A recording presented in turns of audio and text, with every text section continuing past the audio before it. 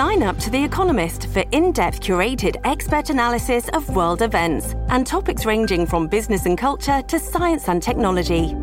You'll get the weekly digital edition, online-only articles, curated newsletters on politics, the markets, science, culture and China, and full access to The Economist Podcast Plus. The Economist is independent journalism for independent thinking. Go to economist.com and get your first month free.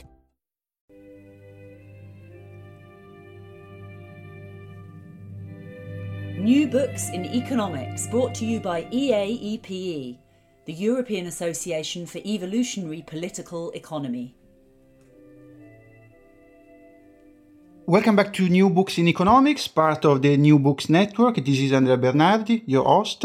Today I am with Miriam Driessen from Oxford University, and we are talking about a great new book, Tales of Hope, Tastes of Bitterness, published in 2019 by Hong Kong University Press. Welcome, Miriam. Thank you for being here with us today. Thank you very much for the invitation.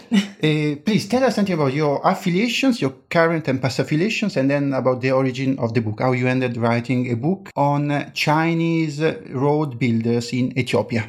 Oh, that's a very long story. Well, I'm currently a researcher in the China Law and Development Project that is hosted by the University of Oxford China Center. But this book is part of my doctoral research. But it actually starts earlier because before I started my PhD, I wrote another book in my native language, Dutch.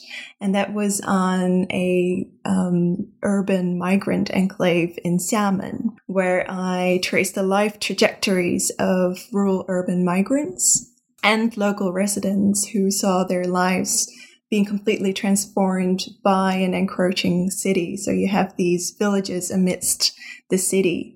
This was back in 2009, 8, 9, 10. And after finishing this project, I was looking maybe to build on this, but also start something new, a new challenge.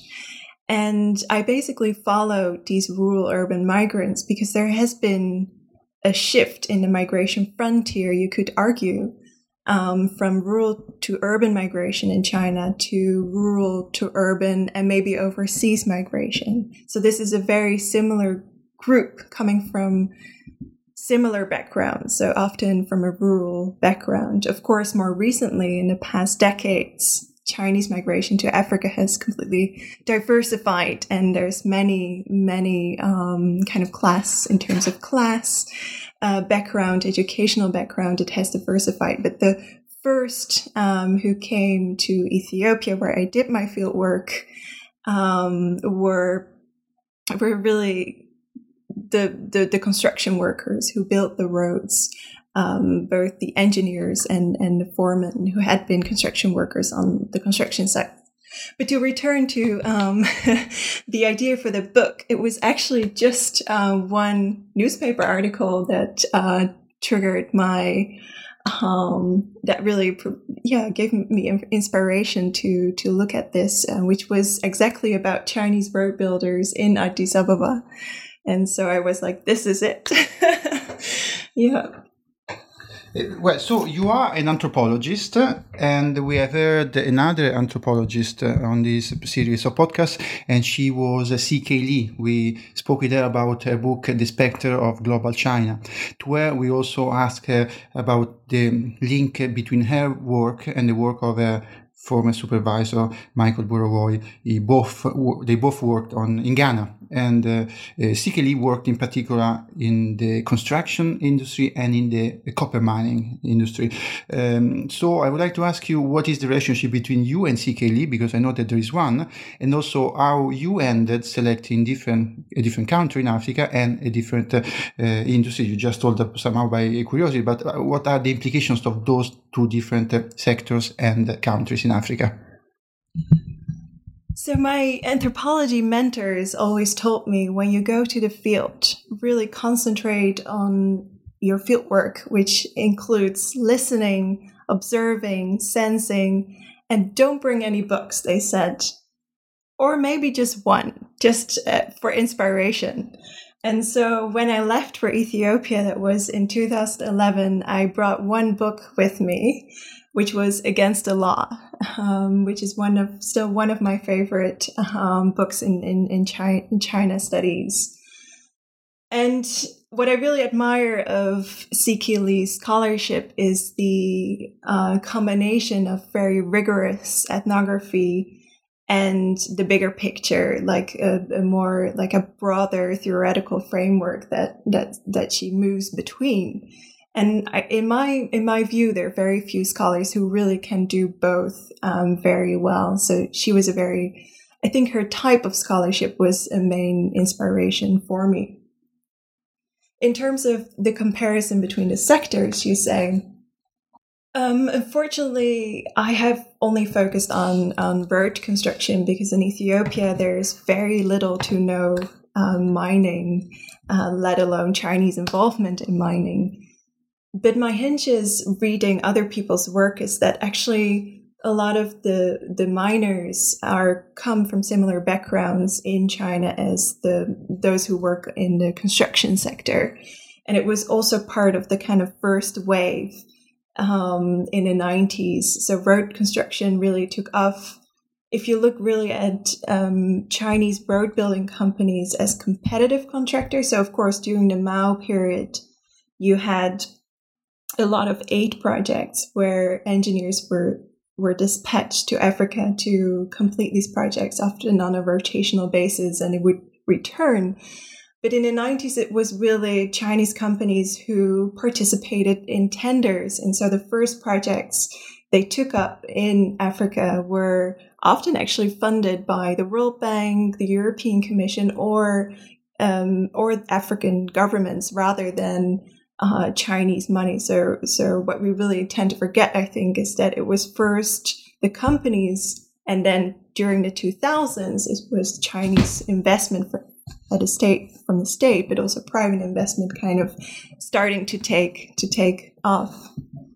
In fact, something very interesting from the Spectre of Global China by C.K. Lee is that we learn that there are different types of capitalism: the state, the private, the small capitalism, Chinese capitalism in Asia, in Africa. And C.K. Lee argues that the state capitalism presence of China in Africa is somehow arguably better for Africa than the private global capitalism would otherwise be.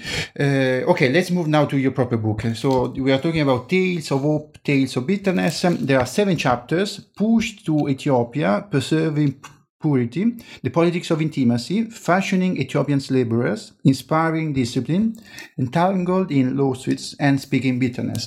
So 3 keywords: hope, taste of bitterness, and tales. So tell us about the hope and the bitterness of the Chinese in Africa. So as an anthropologist, I was very much interested in narratives, because narratives, they tell about the self-perceptions and the perceptions of the narrators. In this case, my focus was on the Chinese workers, on work and life in Ethiopia and Ethiopian laborers they worked with.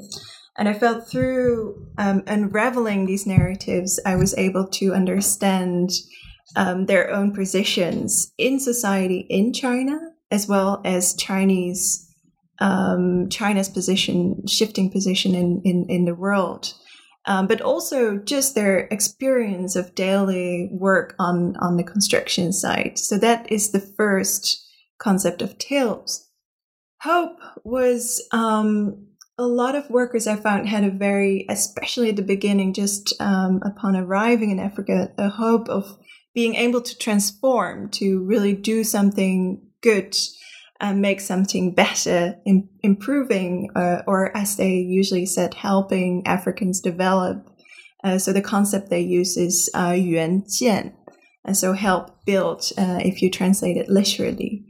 But the reality was much less rosy. So there was a huge discrepancy between these hopes of the will to improve and the realities on the ground, where a lot of both state officials and laborers, just ordinary rank and file workers, proved very resistant or even subversive to their activities, which they found really hard to explain. In fact, they really struggled with. So the book is really about this struggle of just to deal with these issues, but also to make sense of them. And so the bitterness really talks about the what I said, the false expectations, or the unmet expectations rather of their hopes. Well, now let's move to the African side, so to the Ethiopians. And here, surprisingly, your book is a book about power and agency that you wouldn't expect among the locals, the humble workers, the most humble workers, and all the chain of people and institutions in Ethiopia and their interaction with the Chinese presence. So, surprisingly, is there agency and power among them? So this is something that really emerged from my fieldwork. So in my fieldwork, I lived in engineers camp, both on the Chinese side and the Ethiopian side. And I went to the construction site every day. So for more than a year, I was just on the construction site, observing the works, holding conversations with the foreman, the consultant engineers, the members of the Ethiopian roads authorities, and all kinds of different levels. And the one thing that really struck me, and for that reason became one of the red threads in my book, is the agency of local workers and how they manage to both critique and, to a certain extent, because of course there are limits, kind of change these power dynamics to their benefit. And so, and you saw that in different forms, from very subtle forms of, for instance, slowing down the work pace, or drinking a beer while working, or chewing chat, to more consequential actions like strikes, but especially Ethiopian workers started suing their employers in court. And as a lot of lawsuits were won by local workers, others took inspiration. And so there was a huge surge of Ethiopian workers suing their Chinese managers in court. And you see also this increase of legal awareness among these workers, and they're kind of realizing that they have the law on their side. And this really, I thought, is very strong. So a lot of Chinese companies in the construction industry have lost a lot of money because of this. And this set in motion the kind of improvement of working conditions in terms of contractual arrangements, severance pay, kind of coverage of medical costs, but also wages. You saw them increase very, very rapidly. Very interesting. But beside the clash between Chinese and Africans, there is also another clash, which is the clash between different classes of Chinese, and in particular Chinese migrants. Can you tell us about the variety of typologies of migration and migrants of Chinese in Africa, and what type of interaction there were among them? Yeah, so this is something that also really struck me. So there was actually a hierarchy among the Chinese community. And this hierarchy was based on kind of type of company you were employed by, but also background, educational background, class background in China. So what you saw, for instance, in state-owned companies, so often these construction projects are taken up by state-owned companies and then subcontracted to both privately owned and municipal or provincial level state-owned companies. And talking about state-owned companies, you had very much this dual track system where one part of the workforce is permanently employed by the state-owned company, is really part of the company, they really own it and feel entitled, whereas one part, typically classified as the peasant worker, is only there temporarily, and they're hired for a single project or for just a number of years, and their employment is much more precarious. So you saw this kind of division within state-owned companies, but then you also had a division between the state-owned companies and the privately owned companies, because everybody was clear, if you work for a Chinese company in Africa, you should you try to work for a state-owned company because they provide much better conditions. And some of the private companies, it really dependent on the whim of the general manager, often how well off you were. And in some cases, there was a lot of exploitation going on, especially these private companies that emerged from work gangs that used to be working in the construction industry in China, kind of the workers being composed of place-based networks and really tight relations of obligation and debt. And you saw a lot of malpractices in these companies. But again, state-owned companies was a very different story, where actually workers have a lot of perks. So for instance, some of these state-owned companies, they offer a Beijing Hugou, the household registration, or they have like proper health insurance coverage and all kinds of things. And their living quarters are better, and their food is much better, so you're much more imported than the local companies. So you even could see from the food they had on the table in the evenings for what company they were working. So they were rural migrants, but with the Beijing Hugou, as a benefit, they would be allowed to go back to Beijing if they wanted after the work. So if they really became permanent employees, or if they moved to kind of being part of the company, then yes. But of course, then is the question, can we afford a house in Beijing? Because you would not move back necessarily to Beijing if you cannot afford. And that is very complicated. And so what happened is that they happily took the Beijing Hugou, but they bought a house, often in the capital city of their home province, or a city closer to home. Very interesting. By the way, you are elegantly understating that you are a fluent Chinese Mandarin speaker, and so the book there are some hints that you were working with them in Chinese. For example, these two names about the two typologies of workers, the permanent and the peasants worker, the Nongbing Gong. Well, you will correct me. You will correct my Chinese.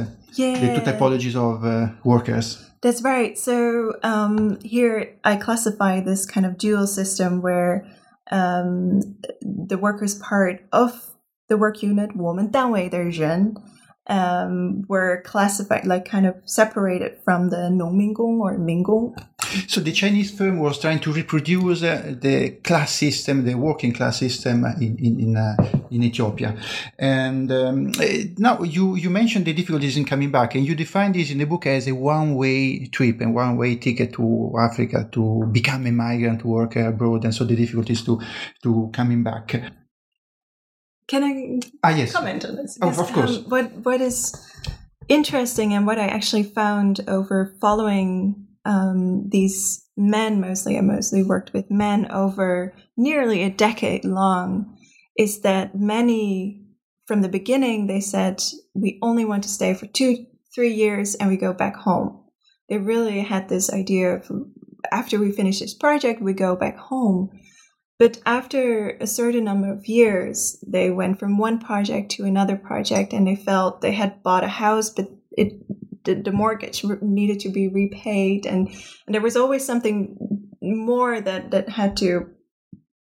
really required them to stay. And so what happened, I found later on, is that many of these men who call moving to Ethiopia and other African countries a way out, actually find it really hard to find a way back, because the lifestyle they built for themselves with the higher salary they earn in Africa, they've been able to build a urban middle class lifestyle they can only maintain when they stay in Africa and continue working, because there's no employment for them back home, or they have to compromise on a much lower salary or even switch their profession. But life in China for them, for this group of people, is very insecure.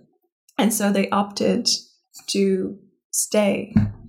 By the way, there is a very simple but revolutionary concept in your book, which is that developments, in fact, triggers migration, both domestic migration and international migration. So in Europe, we have this stereotype of, okay, let's help Africans in Africa or whatever developing country there, and so they will not want to come to us. Instead, the Chinese example itself is a case where development pushed people to move within the country and then to move abroad. By the way, surprisingly, you mentioned in the book that the Ethiopians were considering you somehow part of the Chinese, or if not a Chinese. How can this be possible? Yeah, I was a little bit of an ambiguous figure, I think, because I'm white and blonde, but I did stay in the Chinese camps. I spoke Chinese, but then also in terms of gender, I wore trousers instead of skirts or dresses. And I'm talking about rural areas, right? Okay. This is very different from urban areas.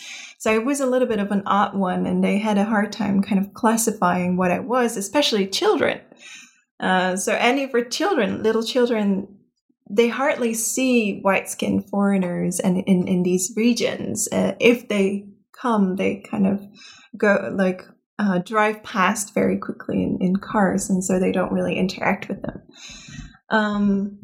But so they weren't quite sure. Of course, the more educated, they were very clear of who and what I was. But often the children, they had like China, China, and they would yell when I walked along the street. Yeah. By the way, you worked on the local tribunals. You didn't have any hint about what was happening with the national tribunals in regulating this Chinese presence in Ethiopia? Yeah, so I found that the local state courts, and these are the lowest level state courts, played an incredibly important role in enhancing the agency of local workers, as I said.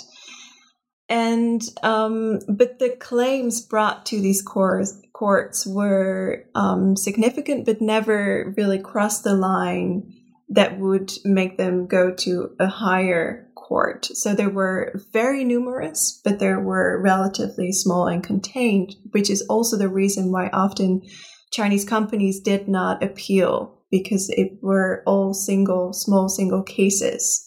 Of course, now it has happened that there are bigger cases, especially when they concern land. They start at a higher level. So you have 3 levels of state courts. There's the kind of vereda, the lowest level, and then you have the zonal, and then kind of the regional state level. And some even end up in the high court in Addis Ababa. So there are cases, but most of them, like the majority, really stay at the local level. But I think it doesn't say that it's meaningless, because quantity really was key and really also prevented or not prevented, but left the Chinese kind of at odds and with their backs against the wall, because they couldn't really do anything. Now let's move to the biggest question, which is the overall role of China, of China in Africa. You, in the introduction of the book, you tend to say that you don't want to take a strong position on this, but maybe I still will ask you, what do you think about the presence of China in Africa, and is it correct to define it as neo-colonialism as the mainstream, or at least the traditional stereotype attributes to this presence? Yeah, so what I have wanted to do in this book is really to look at what is happening on the ground on a day-to-day basis. How do people interact? How do they overcome the linguistic, cultural, etc. barriers that are there? And so I have kind of refrained, or tried to refrain from making broad brush statements. But the reasons why I don't want to classify what is happening right now as colonialism or neo-colonialism, for that matter, is for 2 main reasons. The first one, and I think the most important one, is that who are you as an author or a scholar to say that a certain phenomenon is colonialism, whilst the people who are actually living this phenomenon don't classify it as such. So Ethiopians would rarely classify what is going on as colonialism, and neither would the Chinese. Of course, both sides recognize there is a symmetry in kind of power dynamics, but none of... So who am I? So there's this issue of kind of the authority of the author. This is the first one. The second one, I think asking this question, very few people ask what actually is colonialism. And colonialism often is composed of three parts. One is there is a foreign presence in a certain territory. Second is possession of this territory.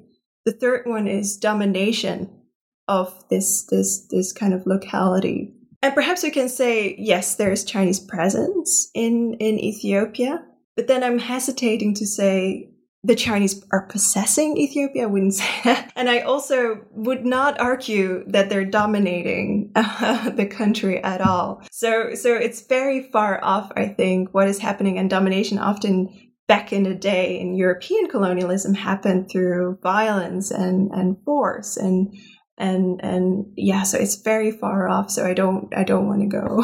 This is the two reasons why I don't want to go into this debate. Very interesting. I also see that there isn't a project of exporting a religion or a cultural mainstream or another Chinese characteristic elsewhere. So I in fact, I agree with your judgment. Now let's move to your next book. So I know that you are just leaving to go back to Ethiopia, where, by the way, you are able not only to communicate with the Chinese in Chinese, but also with the Ethiopians in their language. And what are you going to do? So what will be your next book?